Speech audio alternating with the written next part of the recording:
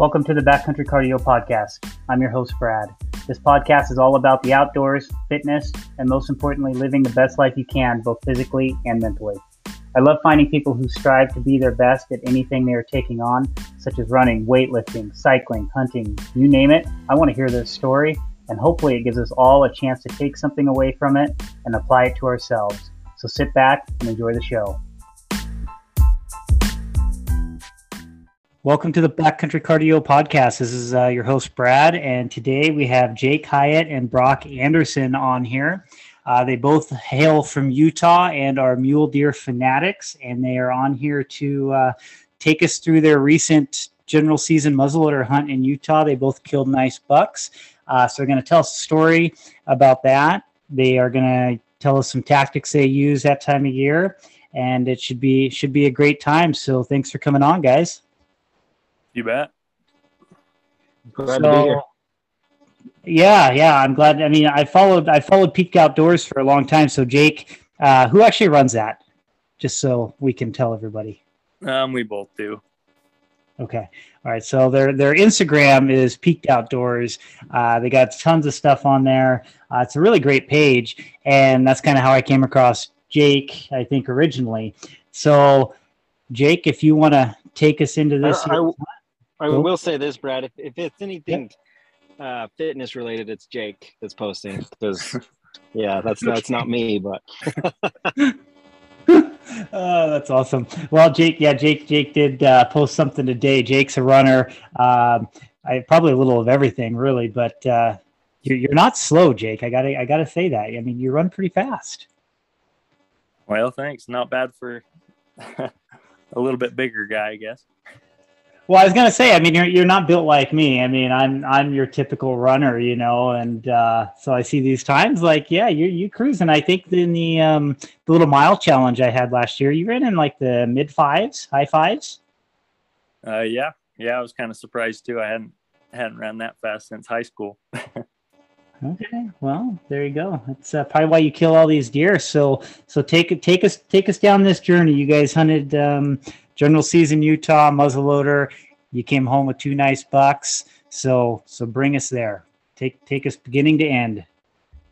Okay. Well, so there was actually 3 of us. I don't know if you've seen the first post we made. My uncle was up there the first couple days with us, and he actually killed a deer too. Okay. Yeah, I might have missed that one, but I definitely seen yours and Brock's. Yeah. So my hunt actually started during the archery hunt. So I have a dedicated tag here in Utah. Okay. So that allows me to hunt all 3 hunts. You can kill just, so it's a 3-year period. You can kill 2 deer in that 3 years, and you can hunt all 3 hunts. Okay.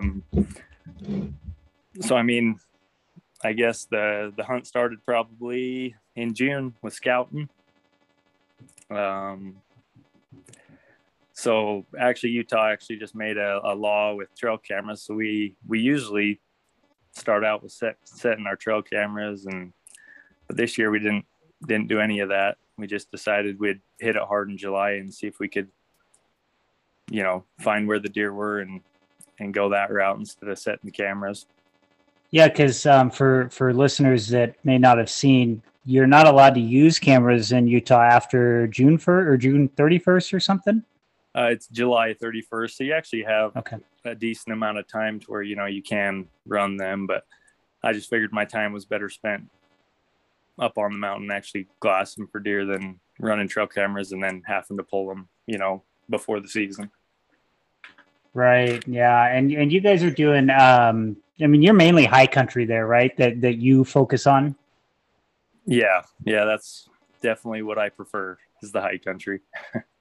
Right. I mean, it makes sense to me that you don't waste your time with cameras. I mean, it's nice to see what's coming and going, but when you're glassing high country, like a lot of the deer you can see anyways, and you don't necessarily have to get lucky and find one on the camera. At least early in the summer when they're out, just feeding all day long. Right. Yeah, and I mean, the areas we're hunting, I've hunted it for 10, 12 years now, and so it's pretty easy to, I know where the deer are going to be pretty much. They're in the same locations year after year. So kind of have some spots that we usually go check out, see what kind of deer are in the area, and kind of bounce around to a few different spots. But not gonna lie to you, this year was actually pretty tough to find some mature bucks. Okay. Did you have one picked out, or at least like a few on the list? Like, okay, I know these are in here, or did you just not see anything worthy until you found the one you shot this year? Well, so I have 2 bucks that I've been hunting for probably the last 3 years. And I always see them in July scouting, but for some reason they like to disappear right before the bow hunt starts. And I've hunted them for, like I say, the last 3 years, and I just haven't been able to turn them up during the hunts.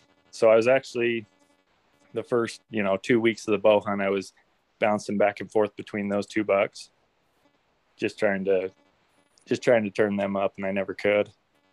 And so, can I just add something to that? I think that's what adds to the difficulty of deer hunting, right? For mature bucks is, I think any person that hunts mature deer, can attest to that, sometimes they're pretty patternable during, early summer, but as soon as it turns into that fall, they just disappear. And, it just makes you wonder how many of those mature bucks just die of old age or predation or anything like that. Right. I mean, a lot of big deer. I've always thought that you said that, a lot of people will find a big buck or animal, a bull, whatever. And when they go to hunt it, they're like, oh, he's just gone. He's not here anymore. He moved, whatever. But I always think to myself, like, maybe he got eaten. Like, maybe it's not that it's not there. Maybe he died, before you ever found him again. Yeah, that's definitely in the back of your mind. We think that, and then the next summer, they show right back up, and it's like, where have you been? Right.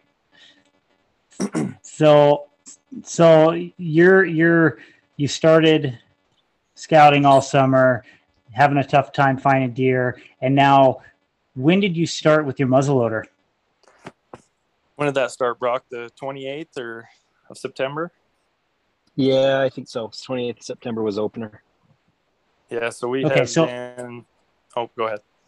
Well, I was going to say, at this point, it's still really hot, and most of them have stripped their velvet, and typically they're not hanging out above tree line anymore for the most part.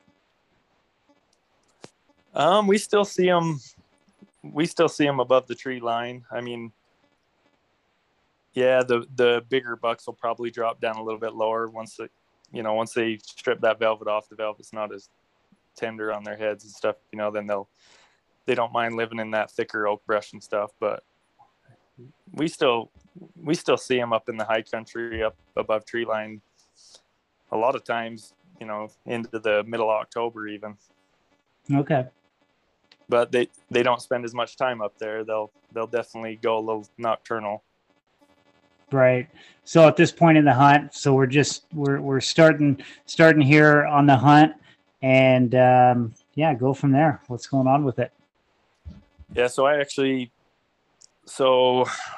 found the buck my uncle killed in like July or something during the bow hunt. I actually could have probably put a few stalks on him, but I never did. So I knew he was in the area.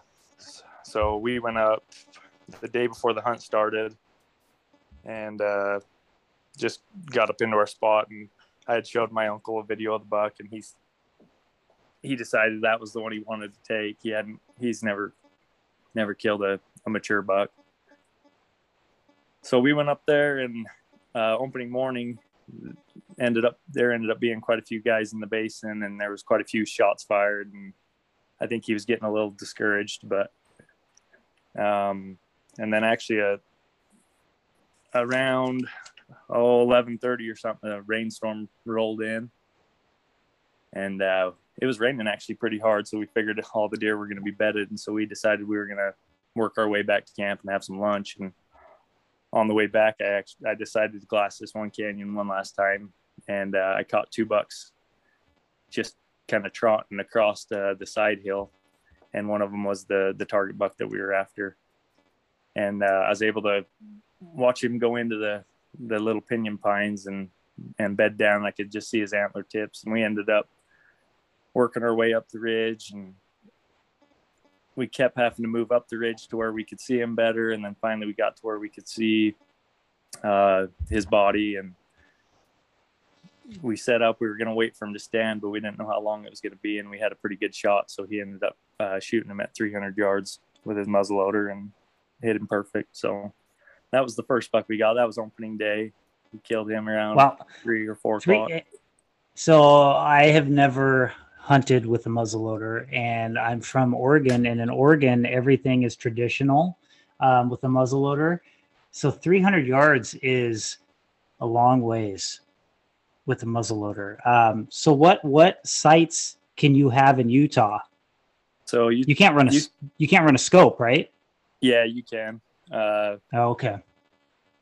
Yeah, so Utah passed the law back in like 2015 or 16 that you can put scopes on muzzleloaders. And okay. I mean, with the muzzleloaders we have nowadays, they pretty well, I mean, they'll shoot out there pretty far, 400 or 500 yards if you have the right setup. Right. I mean, I know they're pretty deadly. I didn't realize you could have scopes in Utah. I mean, I've never paid much attention to the rules in Utah. I've actually, I've got like 7 elk points here in Colorado, and I'm saving them for one more year, and I'm going to do a muzzleloader September hunt here in a really, really good unit. You can't use scopes here, but I have been looking at muzzleloaders because, like you said, they're pretty advanced nowadays, and 100 yards is a pretty easy shot for most of them. But 300 yards, yeah, I was thinking that's a long shot, but that makes sense with a scope. Okay, so I'm with you guys. Yeah, and on that note, I mean, I think it'll be something that the Division of Wildlife here in Utah will probably address in the coming years, because, like trail cams, there's a lot of people that question, the ability to, like Jake was saying, to shoot 300 to 500 yards with a muzzleloader. A lot of people don't like that, So it might come a time where they do kind of. It's like Colorado, where you're not allowed to have a scope, and it will be open sights. Right, and not to get into the politics of stuff, but in my head, I'm thinking to myself, they banned trail cameras, which basically tell you an animal walked by here, but they're not worried about scopes on a muzzleloader in September. So that it doesn't make sense to me. But anyways, I agree. Go on with. I would like them to go back to open sights. I think it would save a lot more deer.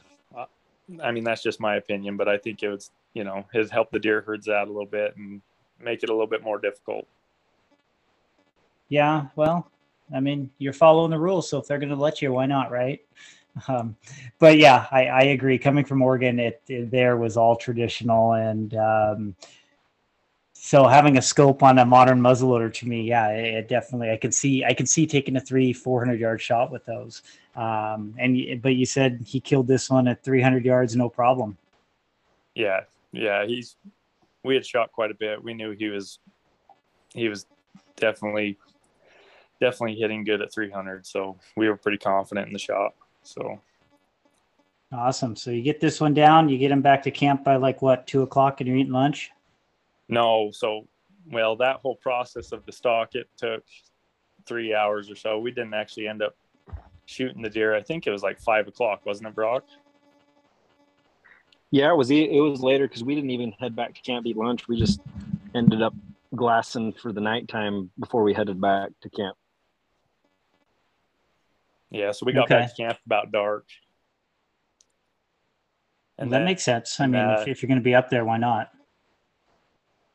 Yeah, so we just hung the meat in the tree by camp and went to bed, and then the next morning we got up and went back and glassed, and I was just trying to find that big buck that I found early in the summer, even though I had feelings that I wouldn't be able to, just from the previous years not being able to find him. But I was giving it a try, and then we ended up packing up Thursday afternoon. So where we're hunting, it's pretty high elevation, and I think my uncle might have got some altitude sickness or something. He wasn't feeling very good, so we ended up packing up and heading off. I was actually going to stay, but they talked me out of it. But so just to kind of get a picture here, you said you packed up and left on Thursday. So how many days had you guys been in there at this point? so we went up Tuesday, so we've just been there Tuesday, Wednesday, and Thursday. Oh, okay. Okay. I didn't know if you'd went up and this was the following week. Okay. I'm with you.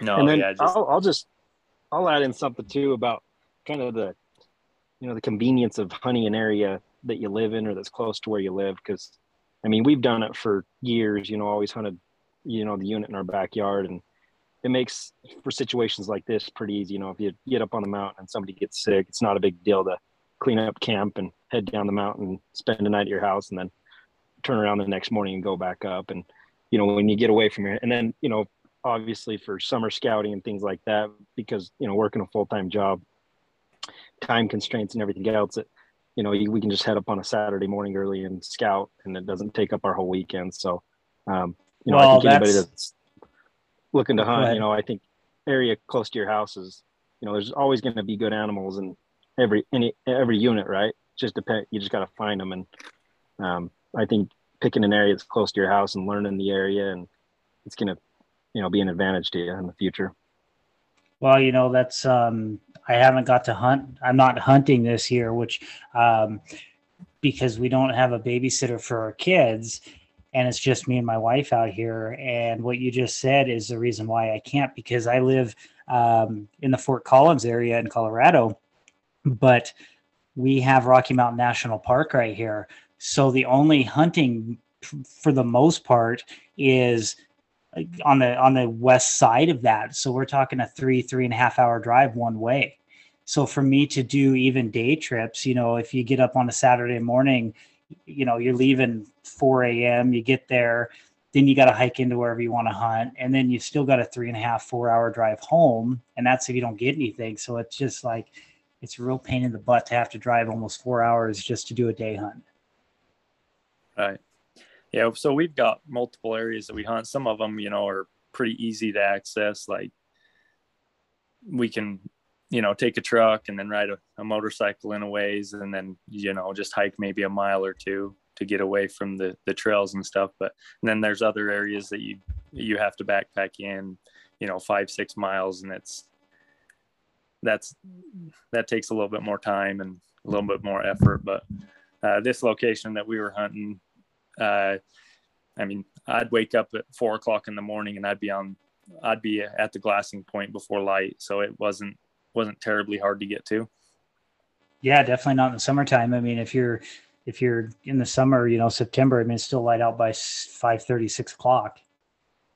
Yeah. So in the summertime, we had to probably wake up around 3 or so, but during the hunting season. Yeah. So, I mean, going on with the story. So we went down Thursday, and then Sunday morning, I ended up just waking up and going solo back up into a different basin, the same mountain range, just a different basin, just trying to turn up something decent. And that's when I ended up killing my deer.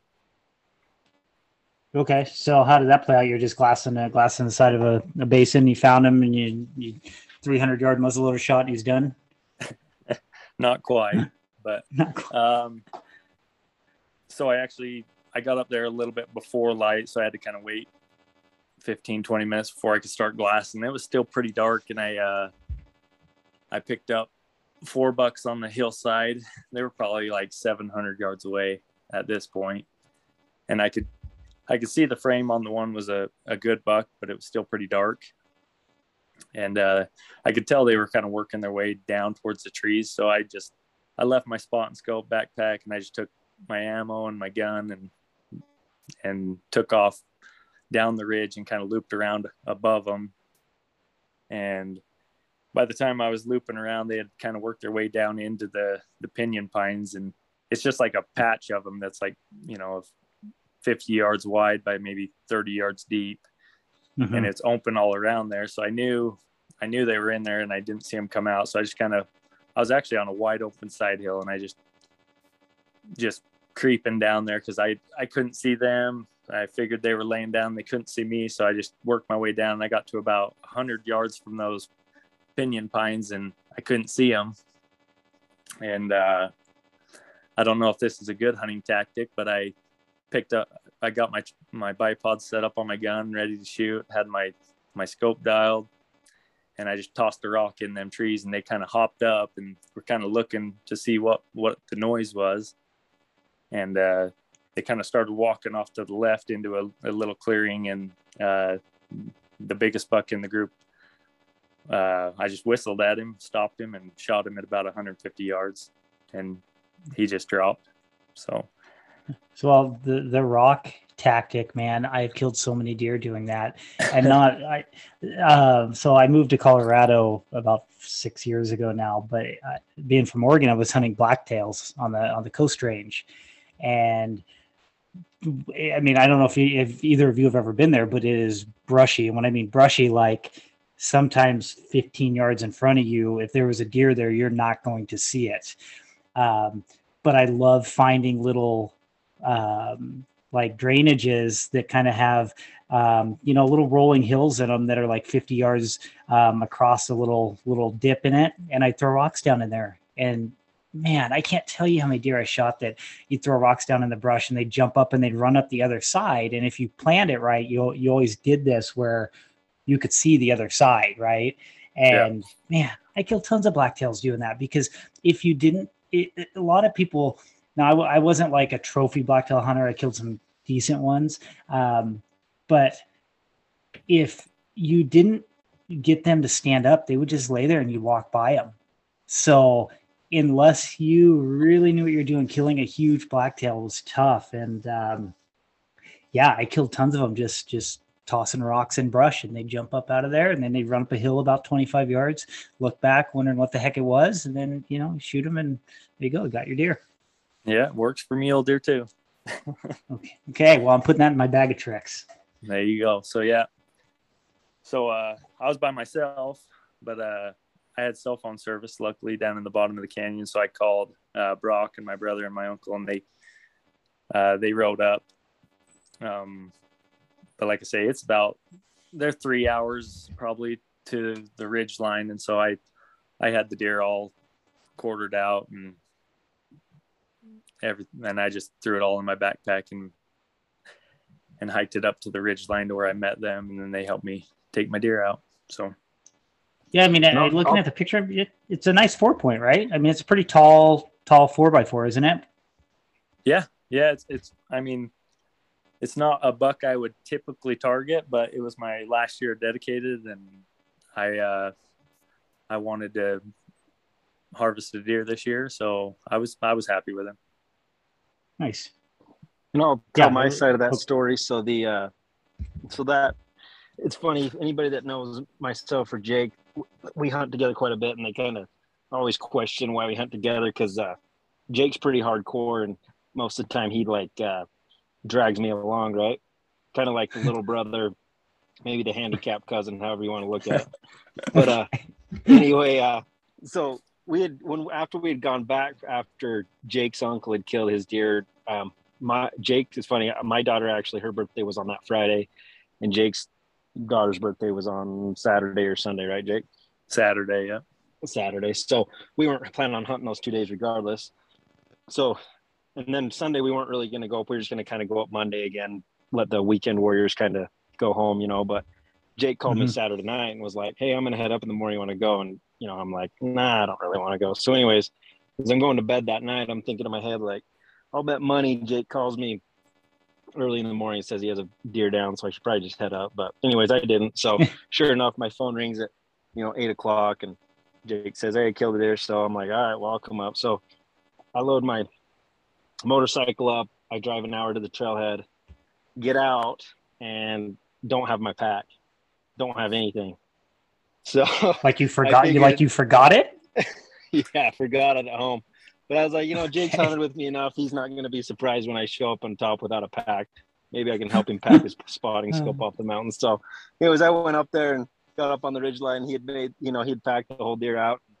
I got up there and said, well, good news is I'm here. Bad news is I don't have a pack. So I'll take your spotting scope back to the dirt bike. So that's my side of the story. That's pretty typical. I don't know if you want to tell them about the very first time we hunted together when I had to pack your pack for you. I Yeah, do want to hear about that. Go ahead. Yeah, so going back to what I said at the first about Jake likes fitness, you'd think by now, after hunting with him for as long as I have, that I would try to get in better shape. And I always tell myself I am, but man, I just love McDonald's, and getting up early to work out isn't my thing. But anyway, we were going up hunting up on the same unit, different area, and it was a pretty gnarly hike to the top. And as we were going up the trailhead, there was other hunters on the trailhead, and Jake was, setting the way fast. He was way ahead of me, and I was just taking my time. So I honestly thought I was going to die because I didn't know. I was just ready to go home. I didn't even care anymore at this point. So Jake came back and grabs my pack. So he has his pack with my pack on his pack, and he's hiking up the mountain. And so I'm barely, I'm barely hanging with him then. But anyway, so if I can give advice to anybody that's looking to get into hunting, find yourself a partner like Jake that enjoys working out and enjoys doing that kind of stuff, because it makes your job a lot easier when it comes to packing stuff in and out. Oh, did you guys pass anybody on the trail while he was packing your pack? He did. That's the best part. Is I'm sure I think I passed what the heck. He had 2 packs on, and I was behind him with nothing. I didn't even have a tag. Man. I had already killed a deer on the opener, so I was just up there helping him. That is awesome. I don't know that I've ever done anything, had a story quite like that. I did go with a friend that forgot a toothbrush and toothpaste for a 10-day elk hunt. And by the end, he was like scraping teeth with his finger, because we were packed in. He had nothing, I was like, you can have some toothpaste for, on your finger. But he's like, by day 10, it's like, yeah, that doesn't work anymore. I need to brush my teeth here. So that's about the only forgotten thing I can think of that's happened to me or done like that. We could go all night with stories. That's awesome. So you show up, no pack. Jake packs the whole deer out. You take his tripod, and now, Brock, you still have to kill your deer, correct? Yep. It was Sunday, and so the hunt closes on that. It closed on that Thursday. So yeah, we still had 4 days, and the plan was after that was to just head up the following day. So that Sunday we packed Jake's gear out of there, got it home, and then Jake and myself woke up Monday morning and went up and again hunted a different basin, same area, different basin. And actually we didn't. It wasn't until like late afternoon where we did turn up some deer, but they were quite a distance away. And it was right at that time where they were going to bed down. So we just didn't really have a play on them. So we decided to. Yeah, the problem was I was just going to say the problem was too, we couldn't really identify if there was any, shooter bucks in there because they were facing the west. So that sun come up over the hill and it was really hard with the glare we could tell they were bucks, but we just never could identify that one was big enough to go after. So once they went into the trees, we didn't, want to just book it over there and there not even be something worth shooting. So we decided we'd just keep our eye on that spot. Okay. So no forked horns were going home on this hunt. No, not, I'm the same way as Jake. Like, I don't necessarily hunt for the meat, right? Obviously I do enjoy the meat when I kill something, but right. I would rather eat tag soup, right, than kill a small deer. So, but yeah, the other thing, it's a pretty gnarly, hike to get to where, you had to play on those deer that we had seen. So anyways, after that, Jake had to go back to work for Tuesday, Wednesday. And I actually did as well. So, but I actually went back up Tuesday night by myself. But again, turned up those same deer, same distance away, but it was about 10 minutes before dark. So again, couldn't really do much with them. So after I came out of there Tuesday night, I talked to Jake, and the plan was to go up to the end, the Thursday, the final day, and see if we could, get on those bucks and get over to a spot and then maybe make a play on them in the evening time when they came back out of the beds. And again, this goes back to like, I in my head, I'm thinking in my head, like, that's going to be a gnarly hike, getting clear over there, like, and then packing that deer out. This is gonna suck, right? Like, I sure hope we get up there and there's something, right off the trail. So, as luck would have it, right? We show up Thursday morning. It's dark. I got to stop you because the way you're talking. So my brother is nothing like me, and I mean, he is. I don't know if he listens to these podcasts, but I'm going to say he's about 5'7", 230 pounds. To give you an idea, 220. I mean, he's short and round. He loves to hunt. But I can't tell you how many times I've been hiking up a hill. I'm like, oh, we just got to go over this little ridge. It's right here. And then when we get up there, and he's literally like dropping every F-bomb at me saying, yeah, I thought it was just like 100 yards. You made it sound like this was just 100 yards, Brad. This was like 4 miles over here. What the heck are you doing? And I picture you, Brock, like following Jake going, come on, Jake, this is too far. What are we doing? Come on, you got to stop pretty soon. Oh, yeah, that's again, I don't know why I haven't just decided, I'm going to get in somewhat decent shape so it won't be as bad, but to this point I have not. But anyway, so yeah, we get up there and get up we're actually hiking to a different part where we can glass from, and as we're coming up over this kind of the ridge, it was still really dark. And again, this goes to saying if you can afford nice optics, they're worth their weight. It's worth the price you got to pay, because Jake was able to look down in the base, and you couldn't even see it with your naked eye, but he pulled up his glass, and he has a pair of NL Pures, and I was right behind him, and he says, "Hey, I got 4 deer right here. Don't know what they are yet, but we're gonna wait for it to get a little lighter." So again, it wasn't even that light, and he was able to tell that one of them was a decent buck. So we ranged him and waited for it to get a little lighter so we could kind of see what he was. And it was the one that I ultimately killed. And we were about 250 and ranged him and got a good rest and one shot, and he was down. And it was like 7 o'clock. The sun was barely coming up over the horizon, and we had a buck down, and, way closer to the dirt bikes than what I anticipated. So I was happy about it. Last day buck. Yep.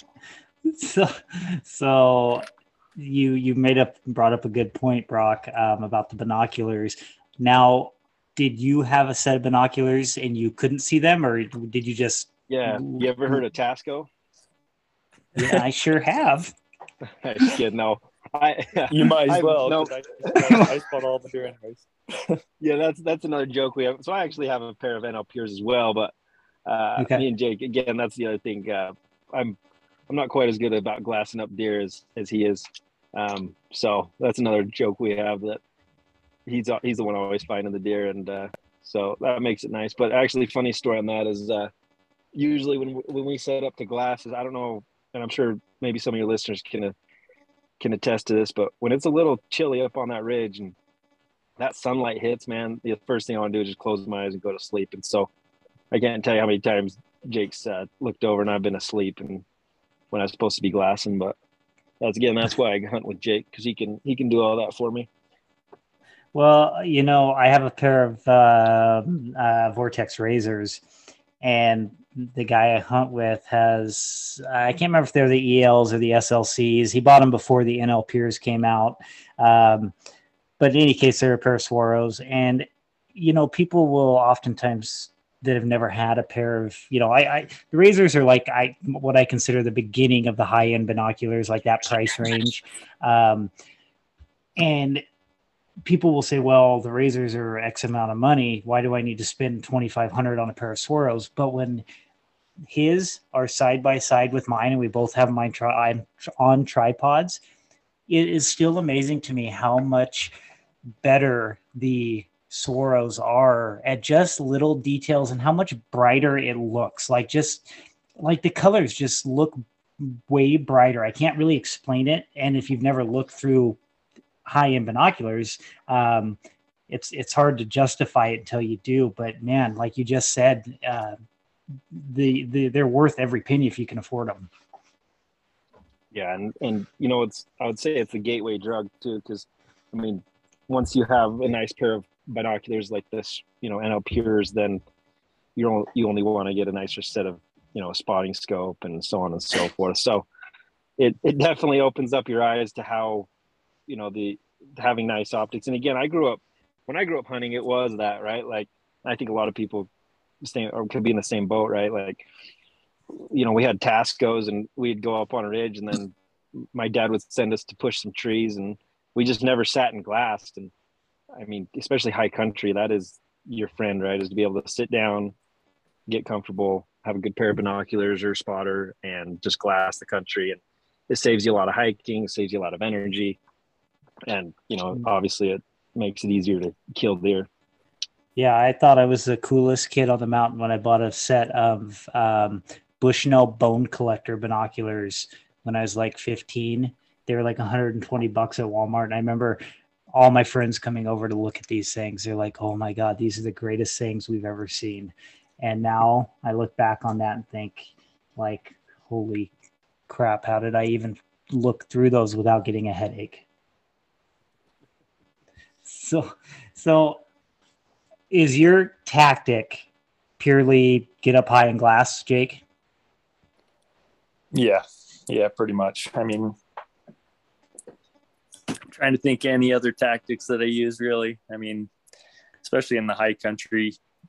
I mean, yeah, that's, well, I mean, I guess right, but I guess what I'm saying is I mean, you pretty much only hunt the early season for deer, right? Or do you do any late season, like November stuff? So we're heading over to your neck of the woods here in a week and a half. We'll be going over to Colorado. Are you doing, that third season? It's second season. Second season rifle. So we just picked up a second choice tag there. So, I mean, nothing special, but. Oh, nice. Okay. Yeah, it's the same unit. I don't know if you've seen it, but I killed a 190 buck there 2 years ago. So we're heading back there. Oh, nice. Well, that's a good unit to head to then. So awesome. So what's the plan there? Second season, just get up high somewhere and start glassing? Yeah. So, I mean, so last time we went, we were hoping to get there a day or two early, but just the way things worked out, we kind of had like the evening before. And so we just kind of hunted and learned the area as we went, but now we kind of got the area figured out from last time we hunted it. So I've got a couple spots that I found some springs, and I'm hoping it stays warm and we don't get snow actually. So them deer are using them springs, but pretty much just get high. It's a really thick area where we're hunting. So, I mean, you're glassing in the Quakies where the deer think they're hidden, but they're not. Right. Okay. It's different. Where I hunt over here is a lot of thick aspens, and I don't know why I'm like drawn to it, because coming from Oregon, everything is brushy. And so I really find myself loving to hunt thick brush here too. But like you just said, animals think they're hidden in those aspens, but they're not. And if you spend a lot of time in there, it's definitely you're able to find animals if you're really patient looking in those aspens. Yeah. When we were there the first time, I was pretty shocked when I glassed that group of bucks up. I was, with a second season tag, I didn't have too high of hopes. But it was a pleasant surprise to glass them bucks over in the Quakies. But now, Brock, you're going with him? Yeah, I'll be there. Yep. Okay. All right, guys, here's a question I ask everybody. What's your number one piece of advice for somebody new that is going to be hunting mule deer? And we'll just say it's Utah, Colorado, second season, whatever, just higher country. Like, what's your first piece of advice? Go ahead, bro. Go first, Jake. All right. So for me, I would definitely say there's a couple options. So obviously the easiest is if you find somebody like Jake, right?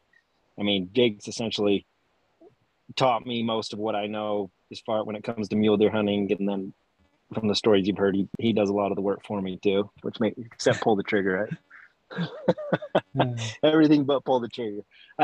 So yeah, if you have, I mean, my thing is if you're new, find a mentor, find somebody that's done it a lot, because I mean, you're going to be able to learn way more through that mentor faster than doing it by yourself.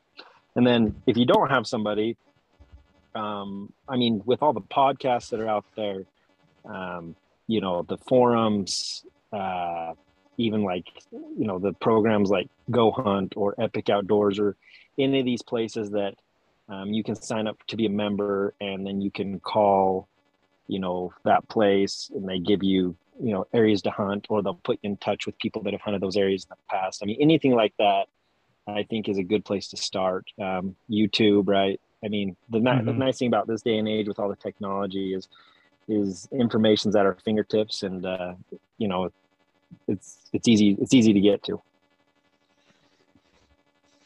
Yeah, definitely.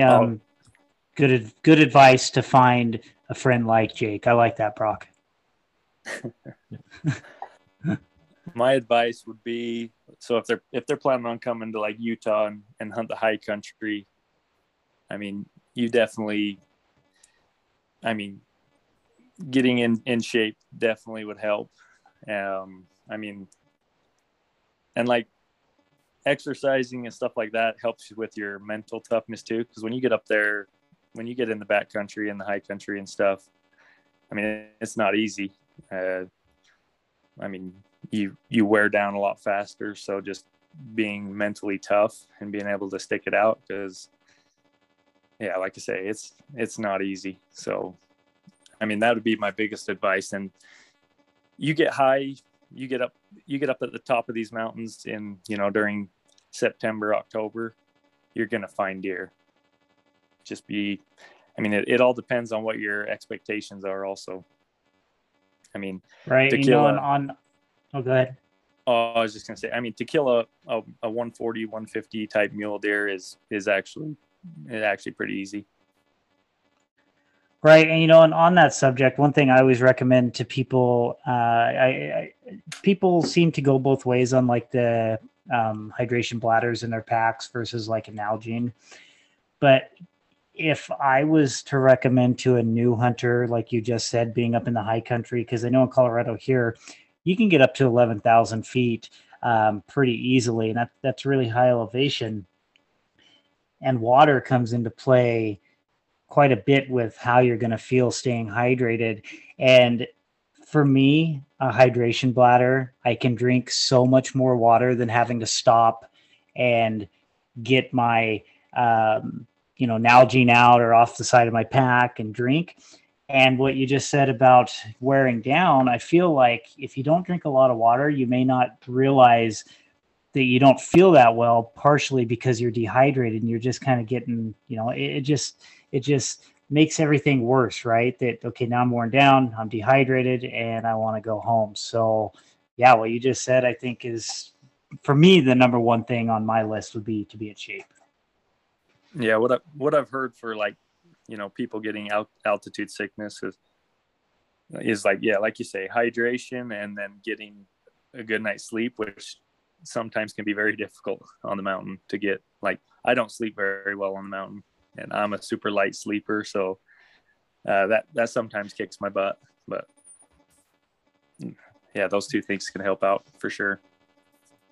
Awesome. And my second question and last one for the night.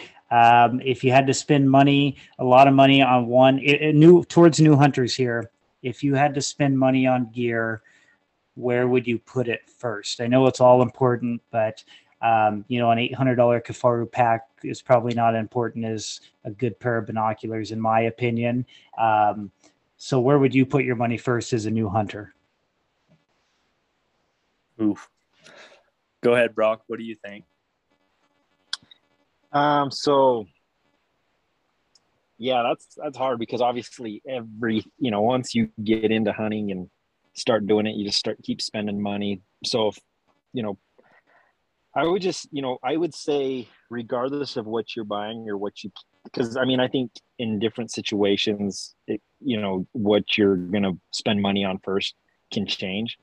But my recommendation would be live by the motto, buy once, cry once, because I can't tell you how many times I've cheaped out, and haven't maybe bought the nicest thing I could have afforded and just bought maybe the cheaper and then sold it 6 months later at a loss and then turned around and bought the nicer thing. Right.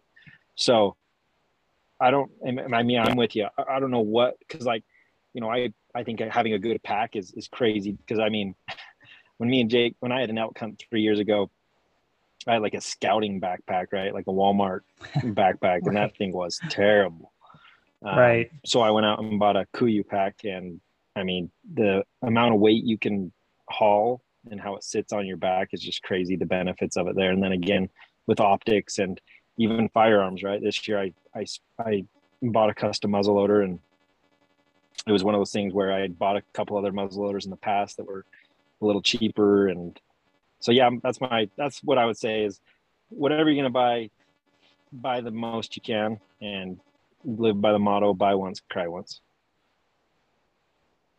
All right. I like it. Yeah, All right, Jake, you're up. Where are you spending your money? I was just going to say, I'm probably a bad example of this because I hunted a lot of years with some really cheap gear, and it can be done. You can kill big deer with. I was just going to say, I mean, and that's where it gets tough. I think we're in this era of social media and hunting that most people come across somebody's page, and it's like they're talking about their gear, and they've got the Piers, they've got the Kifaru that's completely loaded, all accessorized, and they've got the Crispies or the Lawas or whatever, which, I mean, most of us kind of have that stuff. You build up to it. But like you just said, I've killed a lot of deer in my younger days wearing jeans, and my dad bought me a red flannel, and that was kind of what I started out with.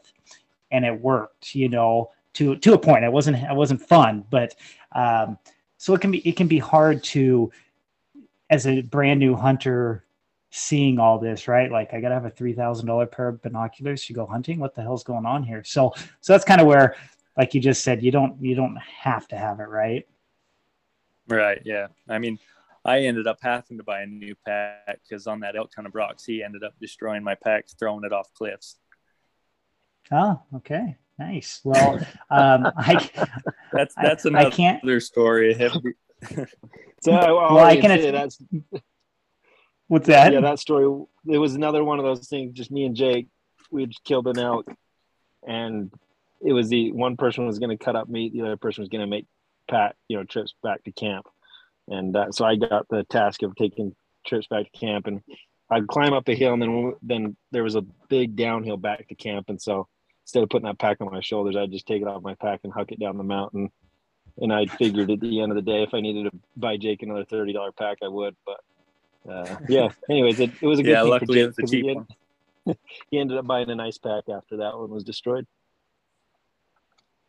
Well, and that is another thing. I think you kind of you gain knowledge, because I killed a real big bull. The only really big bull I've ever killed.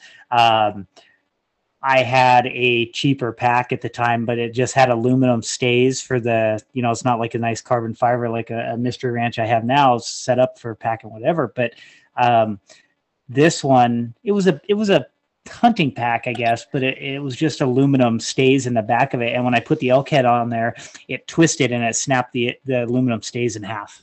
So the pack basically just flopped over. Oh yeah. So yes, a good pack would be definitely one of them. But anyways, guys, this was great. And Peaked Outdoors is your IG. And is there anything else you guys want to say? No, I'll just say, we didn't create the Instagram page to monetize or anything like that. We more so, I don't know, just did it to share other people's success. So I always say, if any of your listeners have something that we can repost on our Instagram, feel free to send it to us and we'll post it on our page. And yeah, that's kind of how we run it. Yeah, we we don't post a whole lot. As you can probably tell, I'm not much of a social media type, but Brock kind of got me into it. So nice. Well, you guys definitely. I mean, you guys kill a lot of stuff. Like you guys, I mean, I enjoy seeing the page when a post shows up every 6 months. It seems like there's always something cool. So, Jake, you could work on posting more for Brock, helping him out there. So that'd be cool. But yeah, it's a great page, guys. You guys do awesome, and it's just it's fun watching everything you guys get. And Jake, did you kill a huge bull last year in Utah? I didn't. I helped guide a friend named Jake on a big bull last year. That's right. Okay. So yeah, because yeah. Oh, I was just gonna say. So, as you probably know, it's really hard to get an elk tag here in Utah, at least for like the limited entry type stuff. Right. So, I mean, I killed a bull back in like 2014, and I've pretty well taken hunters out every year since, just on the archery hunt, and it's been fun. We've had a lot of success, so yeah, it's been a good time. Nice. All right, guys. Well, for everybody listening, check their Instagram page out, Peaked Outdoors. Again, it was Jake Hiatt and Brock Anderson, and really enjoyed this conversation, guys. Thanks for hopping on here. Thanks, Brad. Yeah, thanks, Brad. No problem. Have a good night, guys. Yep, you too.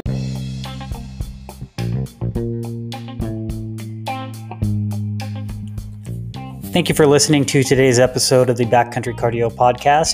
Today's episode was with Jake Hiatt and Brock Anderson, and you can find both of them at Peaked Outdoors on Instagram. And as always, you can find me on Instagram at Backcountry Cardio or online at backcountrycardio.com.